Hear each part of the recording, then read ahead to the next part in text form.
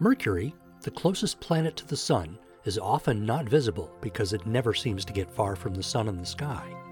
Only 3 or 4 times a year you have a chance to find Mercury close to the western horizon at dusk or near the eastern horizon at dawn. We're approaching one of those opportunities right now, as Mercury will appear low in the west-northwest about 40 minutes after sunset. You'll need to find a relatively flat horizon, free of nearby trees or buildings to see it. Mercury doesn't get very bright, but it also won't seem to twinkle as much as the other stars. Mercury and Venus passed each other last week as the brighter Venus dropped closer to the horizon each night, just as Mercury was climbing higher.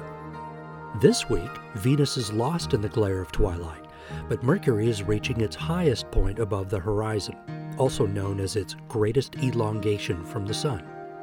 That still puts Mercury low in the west-northwest, but it's the best angle we'll have to see Mercury all year.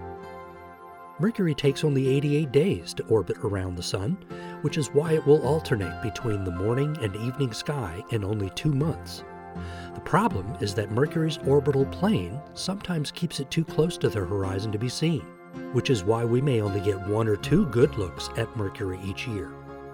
In a telescope, Mercury will appear as a tiny warbly disk going through phases like the Moon.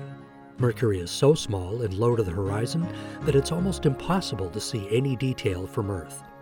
In 2011, NASA's Messenger space probe went into orbit around the planet, revealing a heavily cratered world riddled with cliffs, some over a mile high. With the Delta College Planetarium in Bay City, I'm Mike Murray.